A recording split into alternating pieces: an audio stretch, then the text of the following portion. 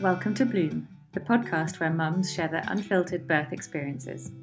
We hope that by listening to their stories, you feel empowered and inspired wherever you are on your own journey. Welcome to Bloom.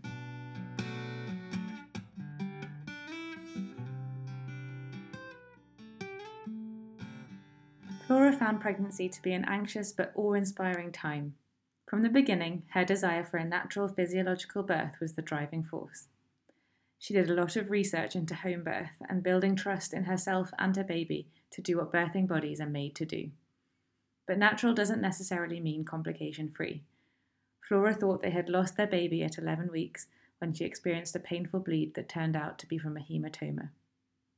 The consultant categorised her pregnancy as high risk, a diagnosis and label which brought with it a new world of things for Flora to research and worry about.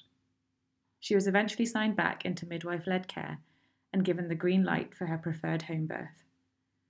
9 days after her estimated delivery date, Perran was born at home on the bathroom floor, and Flora was in bed with tea and toast minutes later. Flora tells us everything about how she prepared for this magical experience by informing herself to confidently stand by her convictions until the very end. Hi Flora, it's lovely to have you here. Hi. I'm very flattered you've agreed to use an hour of your child-free time to chat to me. It's precious. Well, it's a pleasure. So to start with, the first question that we ask everybody is if you could please tell us your name, how old are you, what do you do in life, where are you from, and who is in your lovely family? I'm Flora. I am almost 31 and I live in Bristol. I'm a primary school teacher and my family is my husband Dan and my little boy Perran, who is just gone a year. Lovely. And let's start back before you had little Perran and tell us a little bit about how you and Dan met. How old were you? We were 21, 22, met through my oldest and best friend who he knew through some of his school friends, and we met in Nando's actually, which is quite funny. And then been together since we were 22 and we got married this year in April. Wow, okay. So how long did it take you after the Nando's meeting to start talking about children? God, I don't know actually when we first started talking about kids. Probably not that soon. It was more of like a just sort of, do we want to be in a committed relationship? Although, I mean, for me, I've always wanted kids and we've both got nephews and nieces. And so like children have kind of always been part of our life and that conversation. Actually, you know what? I think that maybe quite early on I sort of was like, look, I want to have kids, this is what I want to do, and if you don't want to, then it's kind of a bit of a non-starter. I think that conversation happened. And then we probably seriously were talking about it for probably a number of years. Actually, Dan has always wanted to have kids more than to get married. I wanted to get married just as part of what I felt was the natural journey progression, but for both of us it was like, definitely want to have kids, so just a matter of when, really. What was the experience of finding out that you were pregnant like for both you and him? I kept a journal for my whole pregnancy and I was just reading it last night to jog my mind, and it's really funny because I basically thought that I wasn't pregnant that month and it was New Year's Eve, and so I'd like gotten pretty drunk actually on New Year's Eve, and then a few days later felt horrendous and was like, this is so weird, and I was thinking in my head, maybe I am, but I didn't want to say. A 3-day hangover. Yeah, and I just thought, I'm really hungover on New Year's Day, and like maybe it's something I've eaten, and then a few days later I sort of felt all spacey, and I'd written in my journal, I just kept burping. I was just burping loads and felt really like faint and funny and headachy, and I didn't want to say, do you think I might be pregnant? So I just said to Dan, I feel so weird, all these things, and he said, could you be pregnant? I was thinking, maybe. And then, well, you know, I'd really wanted to be pregnant. I'd decided, like, okay, I think I'm, desperate for it now, pretty much. But then when you get the lines, it's like, oh my gosh, are we ready? Was Dan with you at that point, or were you on your own? He was in bed, so I did it at like 6:00 the next morning after feeling all those feels, which would have been like the first when my period would have come. Did it at 6:00 and just went in and woke him up. He's not really a morning person. He was just, I think maybe a few days before, when I'd been thinking about it and deciding right, I'm going to drink for New Year's because I don't think I'm pregnant, he'd said, we'll just be patient and we'll see, it'll happen when it'll happen, kind of thing. And I've written in my journal that what he said was, what happened to being patient? And then I think for both of us, it took us like a few days for it to settle in. I obviously had all of the physical feelings, so it was just sort of very real. But I think for him, it took quite a while for it to actually feel real. Both of us excited, but I think also both of us just a bit shell-shocked maybe by like the reality of what was ahead of us and that it was actually happening. Yeah. Did you know anyone who told you what you had to do in terms of you've got the positive pregnancy test, what happens next? Or were you on Google? What was your kind of process? It's really interesting that you ask that, actually, because again, I was remembering last night that actually I think in my head I thought that you get a positive pregnancy test and then straight away pretty much you get talking to the doctors and the midwives and I felt like they had to do some kind of official diagnosis of pregnancy, like as though my peeing on a stick wasn't a viable way of testing it. And so I really felt that, okay, right, I'm pregnant, I've got to tell people. So I'd called the doctors and they said, it's not us. And I called the midwives, and what I thought was going to be some kind of an appointment and reassurance. And I really thought that I would have an appointment with someone who would help me of like, this is what you need to do now. Especially as well, I remember worrying, what can I not do? You can read all the things about like, don't eat all these things. But for me, it was, can I do exercise? Can I lie on my back? I'm very like into rules and I really needed that. I found it hugely anticlimactic actually, because all I did was leave a voicemail on this midwife booking appointment call line. And I'm thinking, what do I do now? I don't know how to do this. I don't know how to be safely pregnant other than looking things up, which tends to err on the side of scaremongering. Straight away it's like, do not cycle. And I cycle everywhere and I stopped cycling. And that's one thing I regret, because out of fear I stopped. And actually now I think if I'd done it again, I would have kept going for longer. So then, so I called that, left the voicemail, and then eventually they called me back and gave me an appointment in a month's time. So it was a long wait. It felt for me like a really long time when I was so desperate for someone to tell me that things were going okay. Yeah, that's a long time. At this point, you said you kind of had the initial feels before you got your positive pregnancy test, but what other symptoms were you feeling during the first trimester? Like lots of nausea, basically. I was never sick, but I would wake up feeling fine. And then from about 10:30, 11-ish, so pre-lunch, start feeling super sick, almost like a seasick, car sick, like nausea. And then after lunch, and often it would go like into the evening. I remember trying to trick myself into eating things. So I used to like love eating salad for lunch. And I was tricking myself, like telling myself, this is delicious bread, because all I wanted to eat was like beige things. A beige buffet. Yeah, exactly. Like bread and cheese and like dairy and cereal and stuff like that. Just really tired, so tired. And kind of what I had, which I hadn't heard people talk about, and I kept Googling it, of like this really sort of spacey feeling, like my head was sort of floating.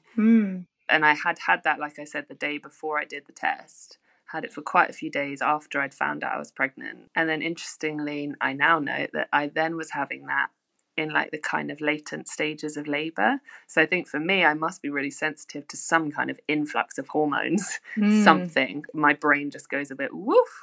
But I found that quite disconcerting because no one else I spoke to was having that or had that. I couldn't find anything about it, but interesting. The kind of classic pregnancy symptoms, and then you had this midwife appointment a month on. Was the rest of the first trimester straightforward? Did you have good feelings from the healthcare providers that you were put in touch with? Basically, my first trimester was just like filled with anxiety, and I was so hyper aware of every feeling. So what I had a lot of as well, like I could really feel those little twinges and the stretches of my muscles, and as everything was going on, I was so anxious of like, is this cramping? I don't know. Or like, really paying attention to what was like in my pants, and when I was wiping and stuff, like, is that spotting? Like every little thing I was hyper aware of.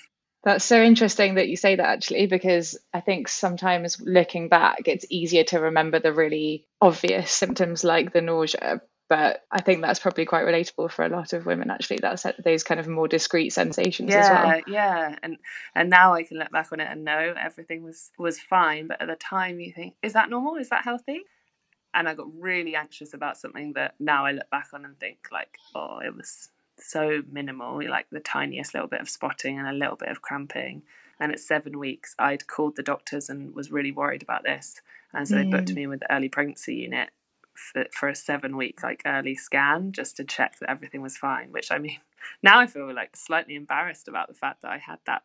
Must be so normal, though. I think so. And they were, like just so lovely and so reassuring. And they gave me, it was like an internal vaginal ultrasound because it was that early on. But we were really lucky, because sometimes you won't at that stage, but like we saw the heartbeat and stuff, and that was so reassuring. Amazing. Then, well, at 10 weeks we went for another scan because I was again really anxious. I'd found out that my dating scan, that wasn't until I'd been almost 13 weeks. And I was really anxious about it, and I'd sort of psyched myself up that I could wait for 12 weeks, but I can't wait for 13 weeks. So we booked a private scan at 10 weeks, paid for it, went in, and that was like amazing. And baby was wriggling around everywhere. It was a bit mad to see that they're wriggling, you can't feel anything, but just that reassurance. And so we felt kind of like really buoyed by that. And I told quite a few friends. I told like a couple of my best friends the day I found out I was pregnant, and I'd also had to tell my boss because it was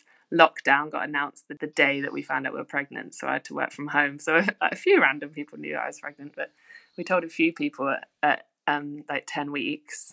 And then at 11 weeks I was working from home doing my teaching, like my online teaching, and just had this huge bleed. Wow. Basically out of nowhere. I was cramping low. I kind of run to the toilet, and Dan had just gone out to go and buy some wood for a DIY project he was doing, and I had to like call him, like, you have to come back. I just, I knew, it just felt like something was really wrong. Yeah. I had no idea that you could have what I although I've never had a pregnancy loss, what I felt like a pregnancy loss must feel like, of losing all the blood and like clots and tissue, and that horrible kind of, I can't do anything about it. Like, what do I do? I want to stop it, but I can't. And that went on for, like an hour. And again, that was another moment where I thought, what do I do? I need to, someone needs to tell me what to do now. So called the early pregnancy unit, and they said, oh, a midwife or a sister from the unit will call you back. And then I waited like 5 hours for them to call me back. And gosh, that's a long time, isn't it, when you're desperate for news? Yeah, complete. And again, I just didn't know what to do. I didn't know whether you're supposed to stay at home or stay on the toilet or go to the hospital, like all of those things. I just had no idea. I couldn't find the answers. I just wanted to be told, what was going to happen. Obviously, they couldn't tell me that. And they just said, from everything you said, it does sound like you've had a miscarriage. We'll book you in for a scan. We can't book you in tomorrow, so it will be the day after. So we had 2 days of really hard, because we thought that we'd lost the baby, and it felt like the most sensible kind of self-defense mechanism to just go with that. So a really hard couple of days, went in kind of preparing for what we wanted to do with that, in terms of managing it medically. And then they did a scan, and she said, oh, there's a really healthy heartbeat in here, there's a healthy baby in here. Goodness me. And obviously we were like beside ourselves, just both of us in floods of tears. We had our masks on, obviously, because it was COVID, so crying into the masks. Wow. I just remember, are you sure? Like, how? And she basically said that what she could really clearly see was a haematoma. So it's a bruise on your uterus. And similarly to if we have a bruise, it's like blood under the skin kind of thing. It can build up from various things. Some people have them behind their placenta. Mine wasn't. It was just like in the lining of the uterus. She said based on where it was, it could have been that it was like an implantation, a mark left from where the egg had implanted, and that some blood and some swelling and bruising had happened from there. She said, then that can then kind of rupture, be like burst by the baby kicking it or going for a run or having sex. And one of the things I'd really struggled with for the 2 days before is for that whole first trimester, I'd been going for runs, like gentle runs, but like kind of running for me is like my self-medication for my mind and kind of like that preserving my mental health. And it had been fine until that point, and we'd gone for a run the day before. So I was so worried and the sonographer was so kind because she just said, if this had been a miscarriage, the run would never have been the reason for it. Oh, that's amazing. She said nothing that you could have done would have been the reason for it. But she's like, because it's a haematoma, yes, going for a run probably did cause this. Okay, so how did that make you feel then? Relieved in a way, like hugely relieved, but it was scary because they basically said, at the moment the hematoma was 4.5 centimeters and the baby was 5.5 centimeters, and they said for them to not worry about it anymore, they need the baby to be twice the size of the hematoma. And more often than not, they said, because it's actually really common, although I'd never heard about it ever before. Is it? Yeah. They said for them to not worry about it, they need to see that growth, the baby outgrow it, and usually more often than not it just disappears like a bruise would on your leg or your arm. It just goes. They made me, though, because they have to keep then a close eye on it, they made me kind of high risk and said, right, you're gonna have to come in for a few more scans and we'll have to keep an eye on it and make sure that it does what we're expecting it to do. And she put me on like 10 days of resting, so like no exercise. What was it? I think no exercise, no sex. Those are the main ones of like changing, but just like resting, like a lot of resting, which was fine. Obviously, I knew that I was doing it for a reason, but I really struggled with the line of like, what's exercise? I can remember thinking, can I go for a walk? I don't know. Like, is that exercise? Yeah. A couple of weeks after that, I think it was a week after that actually, I had my first consultant appointment then, based on now being high risk under consultant care. And I assumed that he would scan me and, look at it and maybe be able to say like, oh, this is looking better. And also I thought, as an expert doctor, he's going to tell me you can do this, you can't do this. And it was the day before what would have been my dating scan then. So it would have been my 12-week, 13 weeks. And he didn't scan me, which I've just like flummoxed me. And he sat there and told me all these things about a hematoma, which I'd kind of worked out from my research was he was talking to me about a hematoma that was based behind a placenta. So like really different, because when you have a hematoma behind your placenta, it can dislodge the placenta and kind of cause placenta issues. So I'm sitting there thinking, no, I need you to tell me all the answers, and you're not giving me the information I need. I said to him, can I run? And he was actually really not reassuring at all. And he said, well, if you go for a run and then the next day you have a miscarriage, if that's going to make you anxious, then I wouldn't go for a run. And to me, that's like, I couldn't hear anything worse. And it was the same. He was saying, if I wouldn't have sex either if that's going to make you anxious the next day. And that was devastating for me. What Dan said is, he was just trying to be reassuring. He was just trying to kind of meet you where you were in your anxious state. But it wasn't working for you. It was not working. But then the next day I went and saw a sonographer for my 12-week dating scan, and she was so lovely, and she looked at it and she said, it's kind of, I think it had very slightly reduced in size already in a week, and she said that nothing was worrying in terms of what was there. And she said, right, I'm going to get one of my colleagues in the early pregnancy unit to call you, and she'll talk through absolutely everything that you're worried about. She'll answer all your questions. And what the sonographer said, which I kept with me throughout, is she said, that consultant, He's an expert in the later stages of pregnancy and, getting babies out. The early pregnancy unit sisters, they are your go-to for everything at this stage. Like, they just know more than him. And that was a really interesting realization for me, that you're told that the doctors are the most senior ones, they know everything and they must have all the answers. And actually for that, he didn't know it. He didn't know. He didn't have experience of it. Whereas all these women who work on, the sisters, well, women and men, I think, who work in the early pregnancy unit, they see it day in, day out, the intricacies and the nuances of how different all the pregnancies are. And the woman who called me the next day was so lovely. And she's like, okay, if you need to run, then do these things, run on grass, or, make sure it's low impact, so that you can do all the swimming you want. Swimming's not going to affect you at all, it was just amazing. So yeah, and I suppose it's not just the medical intel, but also having the experience of being in front of women at that stage of their pregnancy. Definitely. Every day, all day. So knowing kind of how you're feeling and how you respond to stuff as well. Definitely. How did all of this news impact your planning for what sort of birth you were going to have? So I knew from pretty early on that I wanted to have a home birth. One of my best friends had a home birth, well, like a reasonably similar time actually to my first trimester, and it'd gone really well. And what I'd kind of done from the very beginning of finding out I was pregnant is like armed myself with as much research as I could. So I read every book I could find and followed all the Instagram accounts and read loads of different journals and scientific research, like everything. And really decided that I felt that home birth was what I believed in terms of, thousands of women coming before me and birthing at home, and that like trust in my body and my baby to know what to do. And that had been the plan for that whole kind of first trimester. And then with being high risk, they were saying, look, if you are still high risk, we'd have to really discuss it. It would be more of they weren't saying no. And actually that's one of the things I asked the consultant, well, what happens, because I do still want a home birth. And again, armed myself with the knowledge that actually it's always my choice. So even if they'd said, no, you can't, I knew that I could say, or I can, because it's my birth. But obviously I wouldn't want to go fully against all recommendations. Being told I was high risk, they said, look, you're going to have to wait. We'll review it. They booked in a few more scans, and they said, we'll review it at, I think it was 34 weeks or something, and see how the hematoma's going.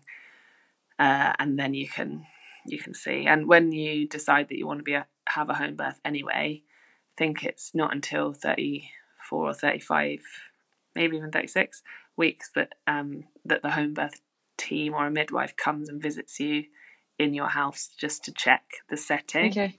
When I went in for that appointment with the consultant obstetrician, and I'd had my scan, I'm sort of, can you sign me off? Can you give me back to the midwives, and then I can easily have my home birth? And he did, and it was fine. And then the Wonderful. week after, the midwives came round, and they kind of, I don't really know, I think they're checking that your home is safe. But the midwives said, you can do home births in a tower block, you can do home births anywhere. I remember hearing an amazing story actually about someone who had a home birth. I think it was in Paris, and they had to reinforce all the floors beneath so they could get the birthing pool in there. So where there's a will, there's a way. Oh my God, wow. Your care up until that point was exactly the same, was it? Yeah, it was just a couple of extra scans, basically. Practically speaking, did you have any information about how to get your home ready? Obviously, you said that you're not getting the yay or nay until quite far down the line, but presumably you need to do a fair amount of prep in advance of that date. Yeah, that's a really weird thing actually, to part of it, to know that we really wanted a home birth, but we wouldn't necessarily get it, and you do have to do so much to prepare. So we rented a birth pool. And it was really good because it was, I think they rented it to you 3 weeks either side of your due date. So you got it for 6 weeks. So it was from, must have been, like 34 weeks to 40 weeks, or no, 40 weeks, 37 weeks to 42 weeks plus. Okay. We'd reserved it. So you basically like reserve that you want it. And then at a certain week point, they say, do you still want it? And then you're like, yeah, I've been signed off by my home birth team. Yes, please. So that was really good. And Amazing. they kind of, I talked to a couple of people and some friends and did some research about, like, oh, does it have to be in a specific room? I got a bit worried at one point because I was thinking, we don't have a downstairs toilet. Our only bathroom is upstairs. Is that okay? You know, can I be going up and down the stairs? And the midwife said, oh, actually, that's great. So that, you know, we really want you to be as active as possible. And it's really good. Yeah, it's really good for getting the head down. So yeah, 100% not a problem. We basically just knew it was going to be in the lounge because we have like a lounge dining room and that's our living space. And so we had sort of the space set out. I think that maybe Dan inflated the pool like a couple of days before or something, but we knew we had to wait for that. And we had an idea of how we were going to move the furniture around to make as much space as possible. But other than that, we had old shower curtains from friends for like the sofas and stuff. And we had a tarpaulin on the floor. And the midwives actually brought loads of puppy pads and stuff, but we had loads of towels, like loads of old towels that we had from anyone who'd give us them. And those are the main things, I think, that we were told we need to prepare. Actually, I wanted to ask Dan in all of this, was he as on board as you were with all these convictions, or did he take some convincing? I think initially he was unsure, but I just read him all the literature, read him all the books. And we did a hypnobirthing course, and so much of that was about essentially all of the benefits of having a home birth because of all of the, you know, the natural and primal things that we want as birthing mammals. And I think that was really good for him because obviously I didn't know the contents of that course. We were doing it and he sort of said, oh, right, so that, you know, that's everything that we'll have here. I think that was reassuring. Yeah, it kind of validated. Yeah. I think ultimately he just wanted us to, well, me and baby and stuff to feel safe, and he was happy with that. Okay, so Dan was on board. Did you get any comments from other people in your life that were vocal about how they thought it was a bad idea, or because it's obviously unconventional, and imagine that must be something to deal with if you have anyone who's being vocal about it. Yeah, we had a few comments which, you know, I think just like you say, it's unconventional and people are scared, but from all the research that I'd done and, you know, our hypnobirthing stuff and like really like feeling rooted in the science to back us up, I think we both felt so confident because, you know, a couple of the things were, but you need to be where you can get help straight away when something goes wrong.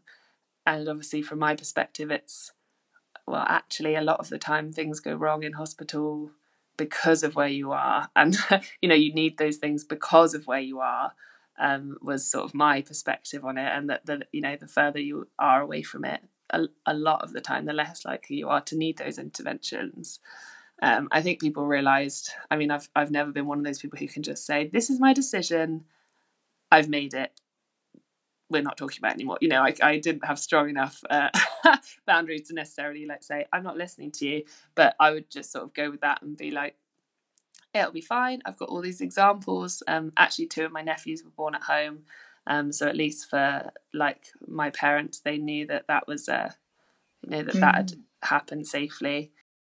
That's amazing though, that you were able to kind of cling to your convictions so strongly, because obviously everyone has an opinion about everything in pregnancy anyway, but yeah, I guess information was power for you. And completely, you know, even in the last 100 years, we haven't been giving birth in hospital for that much of that time, you know, so actually even in the recent history, knowing that, but I think I was just really empowered with that, you know, like naturally so many women did it, and you know that's what you need. When I understood about having that oxytocin flowing and, you know, being in that safe space, I just, no matter what anyone said, I just knew that for me that's what it needed to be. I still had those like doubts every now and then of, oh, you know, what if something does go wrong, and what if because like I say, I am an anxious person, and you know, what if I'm still too anxious at home, and those worries from other people get into my head. But I just sort of tried to surround myself with all the people that I knew supported my decision and all the information that supported the decision. I followed a lot of Instagram accounts that are even a little bit like out there for me, because it went so far the other way, that you're like, okay, yeah, 100%, people who are, fighting for everyone to have home births and really giving you all of the information about the difficulties of over medicalization of birth and all of those things, and that really kind of strengthened me in my resolve for it and our decision for it. Okay, yeah, that's amazing. So kind of curating your information as well. I like that. Yeah. All right, so let's talk about the day itself. You mentioned that you had the green light, but there were still other hurdles to jump over.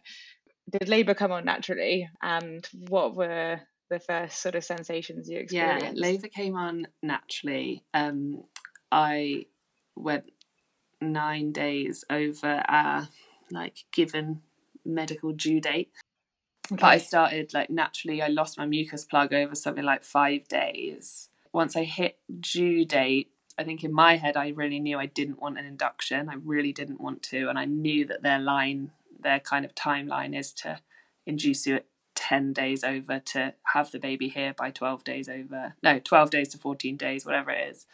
Induce on day 12 over, and to make sure the baby's out within 48 hours of that. I wouldn't be able to have my home birth, and it was everything that I had sort of been, I guess in a way, made a little bit scared of in terms of those medical interventions and how the kind of cascade of intervention can happen and stuff. And I know that there are lots of positive induction stories, but for me, it's not what I wanted. So I sort of was playing with, should we get a membrane sweep? Should we try and move things along a bit? But again, knew from my very passionate Instagram follows that even a membrane sweep is intervention induction of some kind. Mm-hmm. And got to just have faith. Did a lot of hypnobirthing mantras of, my baby will come, my baby is ready, and my baby knows what to do. Then the appointments start to come much more frequently, every few days. I think actually on my due date, I started having some feelings, and I thought, wow, okay, maybe this is it, mild cramping, and it was in a pattern, and it sort of was becoming more regular, but it was still mild. I mean, for me, I was thinking, this is it, 100% going to happen. So that was the latent stages, and actually my latent stages lasted almost 2 weeks, 9 days, because my mucus plug had started coming away. Things were starting to happen, but then I think I was a week overdue. I don't really like the term overdue, but I was a week over when they decided I was going to give birth. They started saying, okay, well, what we would ideally want to do is book you in for an induction on Sunday. If you go 10 days over anyway, you would be categorised as high risk to have a home birth, so we wouldn't recommend a home birth.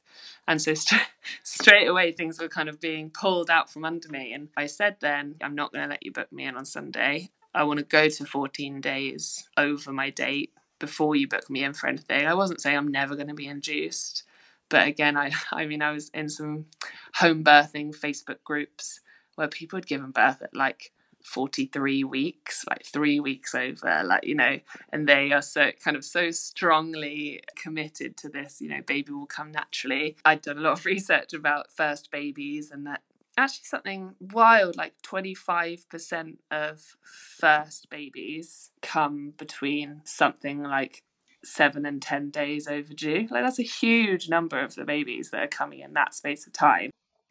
Right, and to that point, exactly, madness that the French due date is 7 whole days different to the UK one, so it just seems slightly anecdotal. And I knew that the French due date was a week after. I even said that to my midwife in one of my appointments. I'm not doing this because I know that if I was in a different country, we wouldn't even be having this conversation yet. In some African countries, I think it's 42 weeks even is the due date. So I knew that it's it wildly varies. Yeah, goodness me, I didn't know that. Also, based on my dates by cycle, I had 5 extra days, but they pulled me back based on sizes. They said, actually, we think it's going to be 5 days earlier than your cycle dates. So I kept thinking that in my head as well, I'm giving myself an extra 5 days to try and sort of trick myself away from worrying about it. And for this baby to come, they need you to be feeling safe and calm and happy. I'm trying to block everything out, just sitting on my ball, like in the dark, listening to rain on a roof, white noise or something, and like inhaling clary sage, like desperately trying to get this baby to come. That's wonderful that you managed to effectively refuse the planning of that induction, and so it wasn't hanging over you and you were able to create that little cocoon.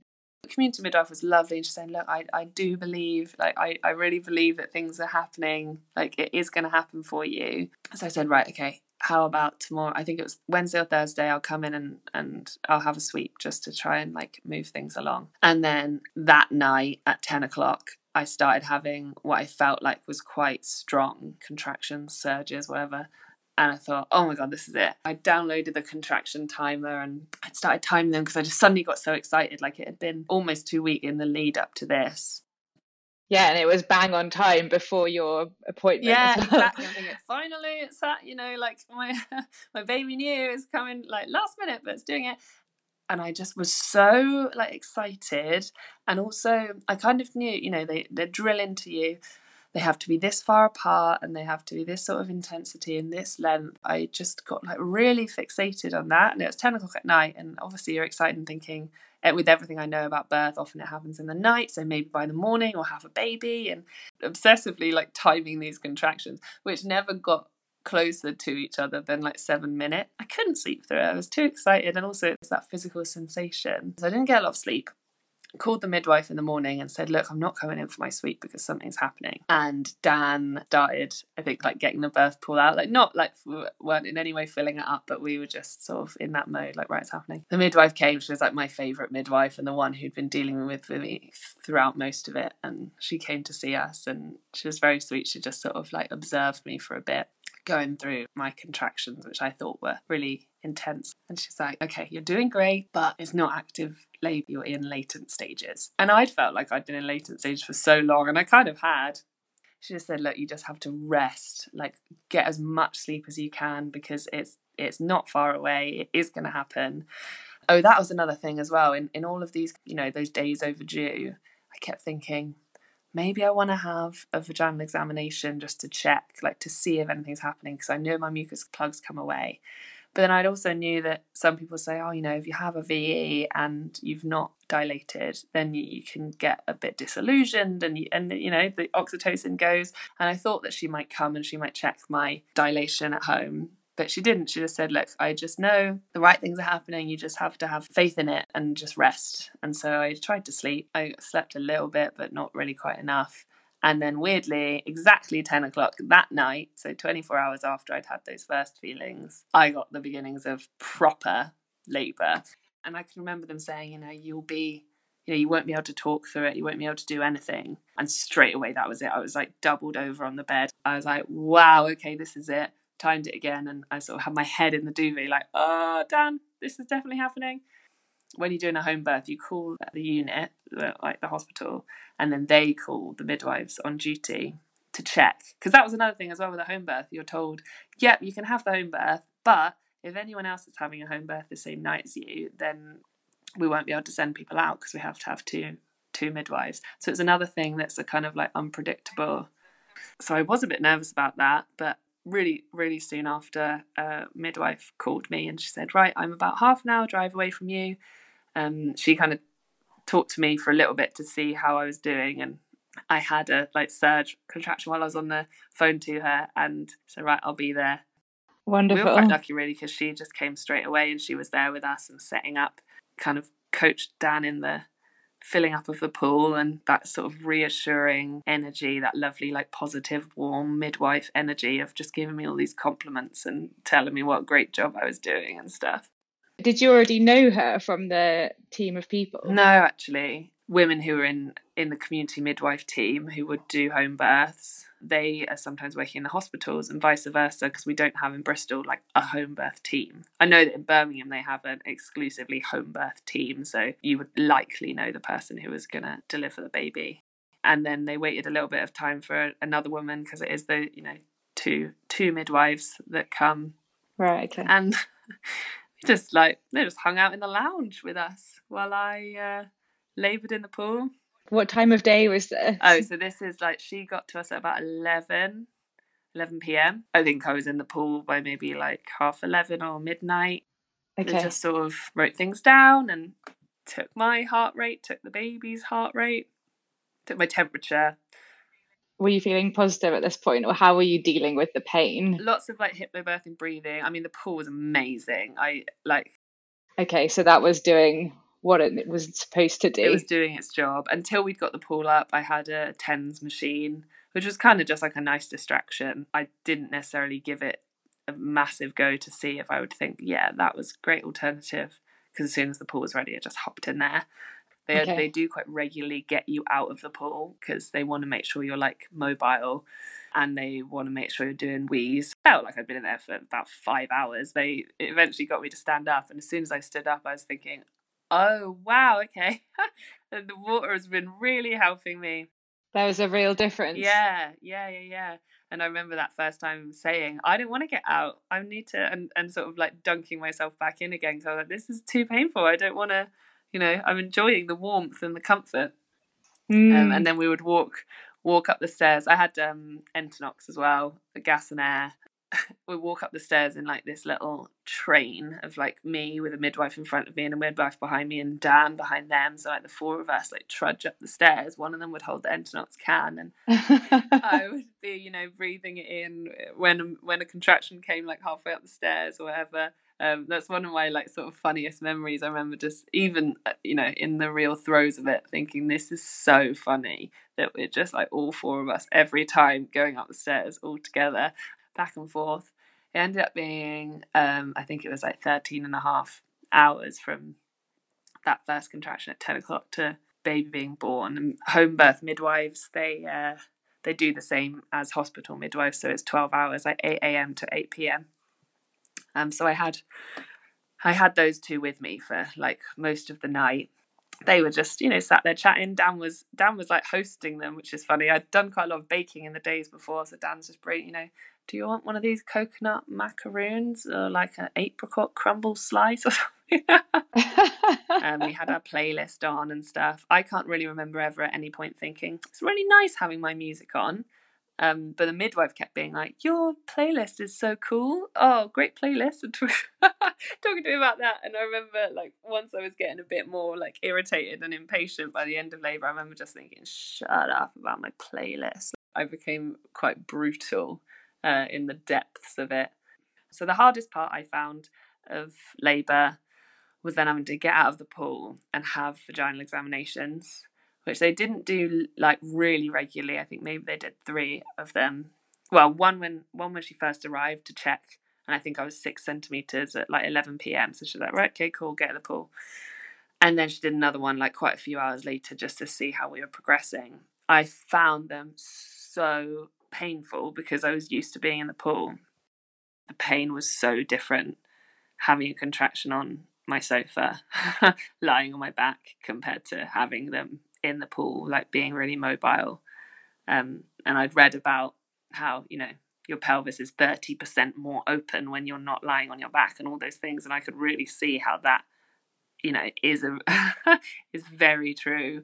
So all respect to people who have to give birth on their backs. My goodness, I couldn't handle it. I think probably my pain threshold is quite low. Well, I'd argue that it's carried you quite a long way.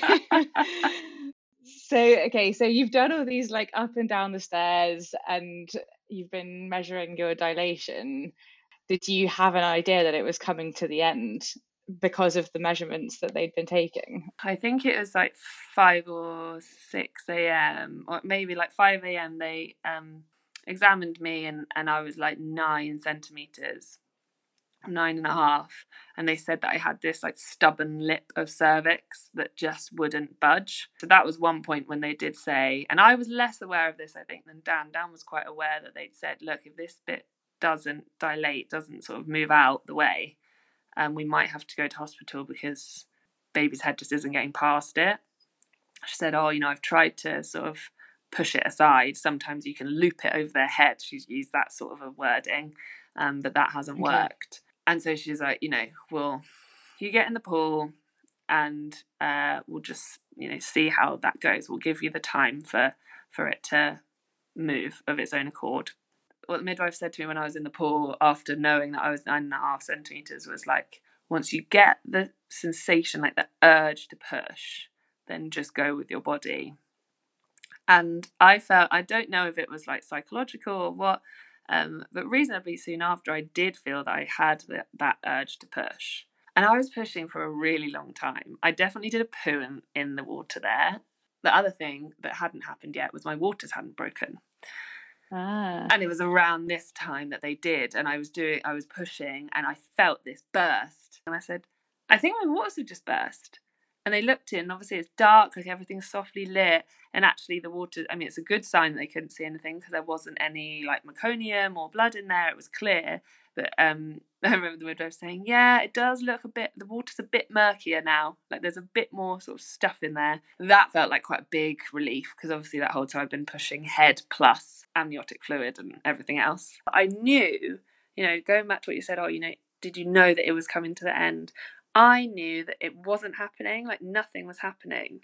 I'd been pushing and pushing what felt like forever. I think it was an hour, 2 hours. And that really worried me. I also knew that this was transition, right? So I was really gripped by transition. I'd found out about it in hypnobirthing, that it's that stage when you properly dilate. And a lot of people say, I can't do it. You need to get this baby out of me, blah, blah, blah.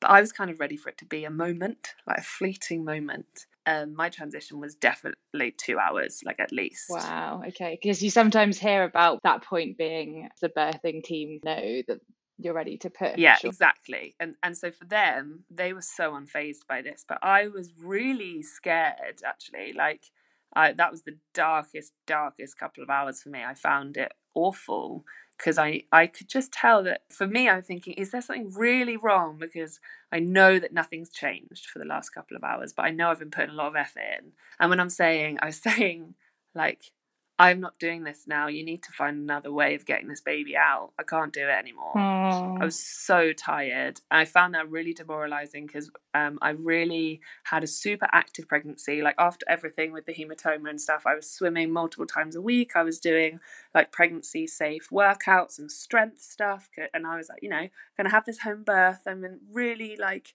fit and healthy, and quite naively was like, I've done my hypnobirthing. this is going to be great. I'm going to be able to do this because I'm so strong and it's going to be brilliant.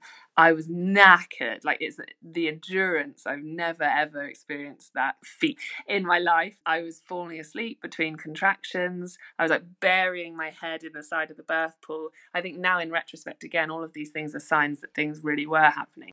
But for me, I just thought, why is everyone ignoring me? Like, I'm telling them that I can't do this and this is so hard. And they're just sort of saying, like, you're doing great. And I was thinking, shut up. I was getting really angry. I can remember like staring at one of my like affirmation cards that it was something like, oh, my surges can't be stronger than me because they are me, or can't be too strong for me because they are me, or whatever. I just was repeating that in my head over and over and over and over and over and over. And I think because of this stubborn lip, I was pushing. It felt like I was ready, but I wasn't quite ready. So I had been pushing and pushing and pushing. And then it came the time for the midwives to swap over, which was quite chaotic because what I found really stressful was that they were actually discussing that in my birthing space. They were in the lounge with me and sort of like, oh, when's that person going to come? Oh, this is all a bit difficult. Oh, this is quite stressful, blah, blah, blah. And I'm thinking, no, this isn't what I want to hear. I can remember it. I can't remember all the parts of the conversation, but I can remember that. Take the admin somewhere else. Yeah, 100%. Then eventually my 2 new midwives came, but they came when I was just in such a horrendous mood. And I remember thinking, why are you in my house? I need to do this and I don't even know who you are. I can't even look at your face because I'm so like, I can't open my eyes. They were obviously, nice. Actually, the leading woman, she was much more like kind of straightforward and straight talking. And she just said to me, Flora, you need to get out of the pool because you're not progressing. Okay. You need gravity. The water's slowing you down. And at the time, I was thinking, who are you? Go away. I like the water. I don't want to get out. In retrospect, Did you listen to her? Yeah. Though? Oh yeah. Hesitantly, because I didn't want to get out, but I did, because that's what she'd said and she had seen it, and because I knew that something wasn't quite happening, I thought, okay, fine, this is the solution that I needed. I knew something wasn't working. Yeah. She did me a vaginal examination, and she was like, I remember the exact words. She said, "You're 10 centimeters, so now we can start pushing." Oh gosh. I won't swear on, but I was so angry. But her advice to stand up and be out of the pool was amazing. So we did lots of like mobilizing outside, like standing up, kind of squatting positions, holding on to Dan. Then she said, right, a lot of women like to labour on the toilet, and sometimes that can really help with getting things going. So I'm like, right, I'm willing to do honestly anything. Interesting. At this stage. Yeah. So went up, and by this point, one thing I also found quite hard was that I'd really imagined that I was going to give birth at night, and now it's the daytime, and I'm quite a sensitive person to light anyway. I don't really like really bright lights, so luckily we had like blackout blinds and stuff, but I found it jarring to go in the bathroom and it be really bright hot day. It was, I think, like 10 a.m. or something when we went up to the bathroom. She basically had me on the toilet, and I did quite a few pushes on there. I felt finally like I knew something was happening. Okay. So I could feel like the stinging. His head, now I know it's a boy, it was going into the birth canal. That stinging and stretching had started, which is obviously an intense feeling. I was just so relieved. I'm like, okay, this is what I was waiting for. Yes, great. And I can remember walking through the corridor, like to go up to the stairs, and stopping with like a really huge contraction, being like, this is painful, but it's happening. Like, finally. I can remember feeling the sun on my face and thinking like, yes, after all this. And his head was right, like, down, so far down. So I waddled up the stairs. It honestly felt like he would like fall out at any second. Goodness me. Went in there, and then his head started crowning. And Dan saw that. I was sat on the toilet, had like a stool, and he was holding one of my knees open, and the midwife was holding the other knee open, and I was like gripping onto the towel rail, like, to hold on. They put like a cold wet muslin on my face because I was sweating. Oh, lovely. It was great, really nice, and also over my eyes as well, which is great because I didn't want to see anything. And then we stood up. I think it was maybe her suggestion of, right, stand up and see how you're feeling in different positions there. And so we went back into this kind of me standing up and squatting with my arms holding around Dan's neck. Wow. Okay. One thing that I really wasn't ready for, of like the physicality of it all, was how much upper body strength I needed. I felt a really strong urge to pull down with my arms, like that helped, like, my bearing down strength. And I had read about that in a few different books. I'd read like the Ina May Gaskin Guide to Childbirth, and lots of like medieval and like other like native cultures and stuff, their drawings and things of people hanging ropes around trees and pulling down on them. Yeah, really interesting. So if I birthed again, I would definitely do that, have something to pull down, because I was just pulling down on Dan's neck and shoulders, which it was great, because he ended up being this incredibly vital part of the birthing process, because I needed him. And probably nice for him to finally have more of an active role in it as well. Completely. This is where like the pushes and stuff got really so much more intense. I don't know if I'm like remembering it right, but I remember it was sort of like you would have a contraction and you'd have to do multiple pushes, and each contraction was what I had. So it would be like, okay, try and push, right? Okay, try and do 4 pushes this time. And I was thinking, I can only do 3. I can't do the 4th. So it was really, like that is. It was so much coaching from the midwife. At one point she said to me, look, your baby's really nearly out, like, feel it. I remember thinking with crowning it would just be, you just sort of slightly see a bit of the top of the head and then the head's out. But I touched it, and I'll bleep myself. I was like, beep. and the midwife said, yep, that is what we're at now, because it was like 2 inches of like this pointy head sticking out, which I found just unbelievable, that you can see that. And did it spur you on? Yeah. It like kind of freaked me out for a moment, but it was like, right, okay, we're so close, we're so close. And so I kept going. She said, keep doing that. And she said, right, I'm going to be down here, basically, doing things on your perineum to make sure that you don't tear. Mm-hmm. And she just said, if I say stop pushing, then just listen to me, because she's like, we're going to try and get them out gradually so that it's not too extreme. I have no idea what she was doing, and there's a lot of sensations going on down there, but whatever it was great, because it worked. And I was like screaming into Dan's chest, like really screaming, and he said he could feel it like vibrating around his body. He's like, I've never ever known you to make noise like that, ever. And then his head came out, and then and just before he was born, the second midwife, because the first midwife's in there, sorting my perineum out, the second midwife said, oh, do you want me to take some photos?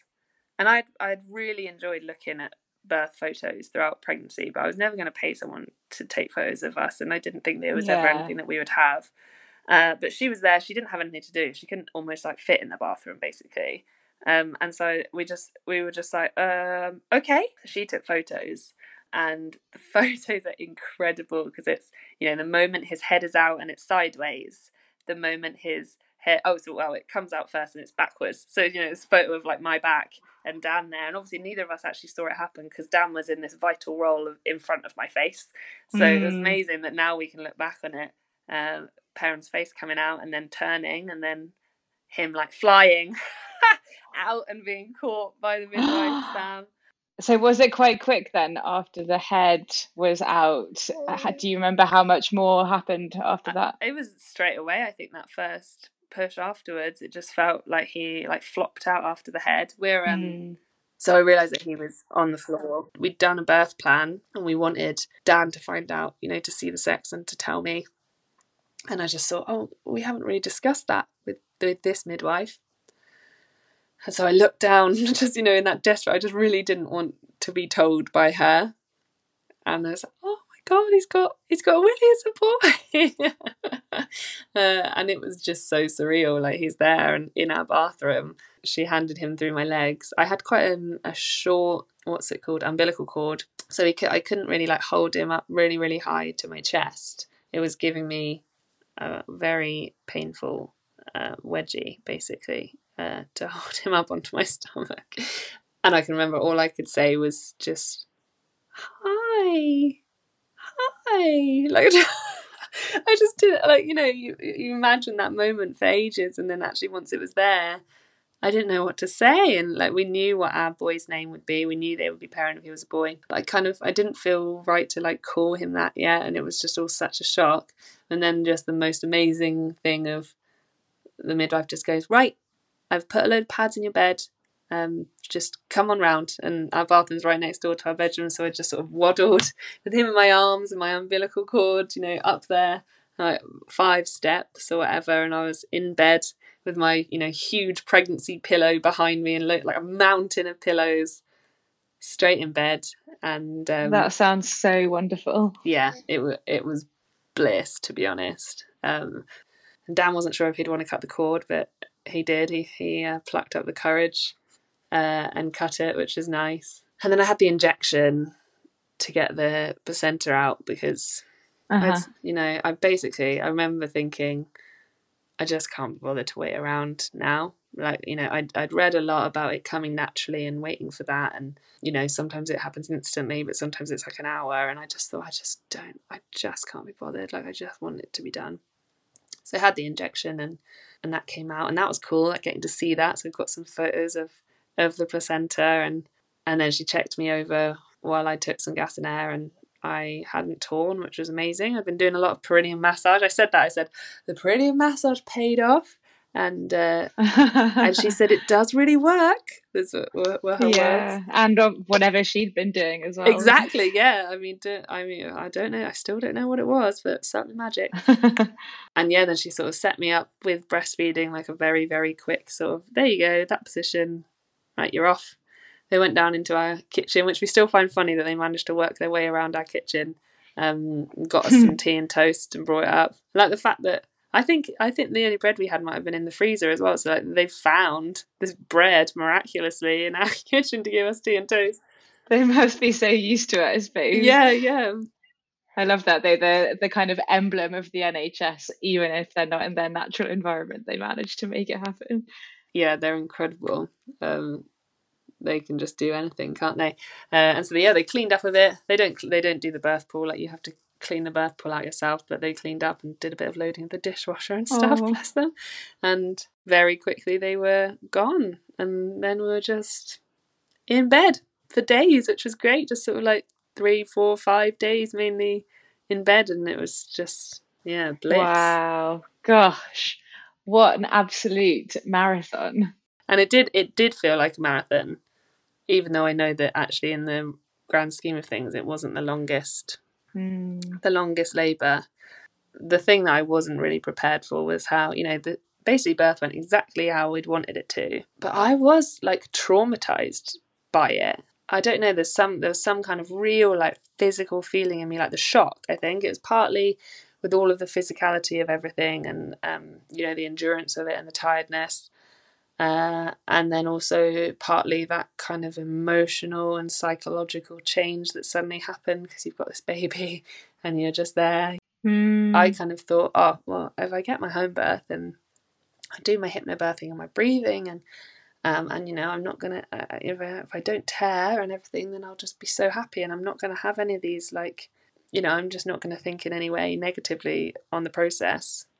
And actually, I really struggled for quite a few weeks with coming to terms with all of it, and with really sort of feeling quite like shocked and almost scared a bit by it, I think. And do you kind of put that down to the quote unquote baby blues, or do you think it was longer than that hormone crash kind of period? I think it's like a separate thing, so not necessarily the kind of baby blues type feelings, but more just like purely about the birth, like about that having been like this huge thing, and like kind of thinking I never want to do that again, and I don't think we'll ever have another child because I can't do that. And I thought, but what, it was actually, why am I feeling like this? Because it went smoothly, and there wasn't, I'm not recovering from an episiotomy or any kind of surgery, and but having talked to a couple of friends who've had home births since, I think it's quite an interesting thing where, because you expect it to be this very sort of like beautiful and positive thing, it is still, it's still an endurance, it's still a very difficult process to go through, that it's such a shock when you do have those more difficult feelings, and that natural thing of when you try and go against a feeling, or you're a bit concerned by a feeling, it feels bigger.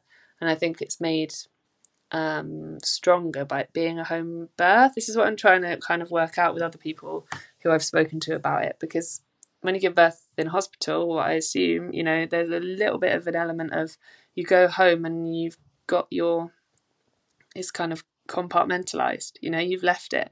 You've left the difficult, physical, tiring, pain, loudness, intensity there, and you get home and that's the calm and the positivity and everything. Where when you've given birth at home, you don't leave it, it's there the whole time, you're still in that same space, and hard to kind of draw a line. I think after maybe like, I don't know, 2 months or something, I think I could say, oh, actually I would have another child, I would do it, and I definitely would now. I had a slightly unusual situation where I got an infection at 7 days postpartum, had to go into hospital for 3 nights, and I was pumped full of IV antibiotics. And then after that, had the most horrendous bout of thrush that you've ever known for 8 weeks. Oh, so wow. I was in a lot of pain. So that's what I put down to having taken so long for me to then kind of think, oh, it's not painful anymore. But basically felt like I'd just given birth for 8 weeks, which is not the norm. And then once I'd had it all cleared up, and the physical pain had gone, then it was thinking, oh yeah. And I mean, obviously the baby was amazing, Perran's amazing, I love it. And now I can think I would do it again. And I can't obviously remember the physicality of it. And I know, despite being able to talk through how difficult it was, if we were lucky enough, then I would. So. And how is Perran doing now, a year on? Is he thriving? He is lovely and amazing, and I still, when you think back to all of it, despite all the like anxiety and stuff of pregnancy, like that overarching feeling alongside that was just of complete awe. Like, how absolutely unbelievable is it that we can grow humans and produce them? Like, it's just mind-boggling. Miraculous. Yeah, and I still think about it frequently. I look at him and I think, how did we do that? That's just wild. Amazing that you've got the photos to prove it, because sometimes you do slightly have to pinch yourself, don't you? Completely. Okay, and one last question to finish with. So you mentioned like it took you a couple of months to get the distance from the physical place, but now that we're a year on and every day you're in that bathroom, do you still think about it every day when you're brushing your teeth or when you're having a shower? Does that moment come back to you? Yeah, quite often. He has a bath every night. He loves the water, and probably at least once a week, Dan or I will say to him like, "Oh, you're where you were born." Wow. Yeah. No, you're standing in the place where you were born. That is so cool. With the odd thing about, like sitting in a certain place or listening to a certain thing or talking about a certain thing, and it does come back, and it is, again, just sort of like unbelievable, really. It just feels so like a different world, like a little dream thing that happened. Oh, well, that has been so interesting for me and just wonderful to have such a blow-by-blow account of it. Thank you so much for taking the time to share. My pleasure. That's the end of this episode. Take care and see you next time.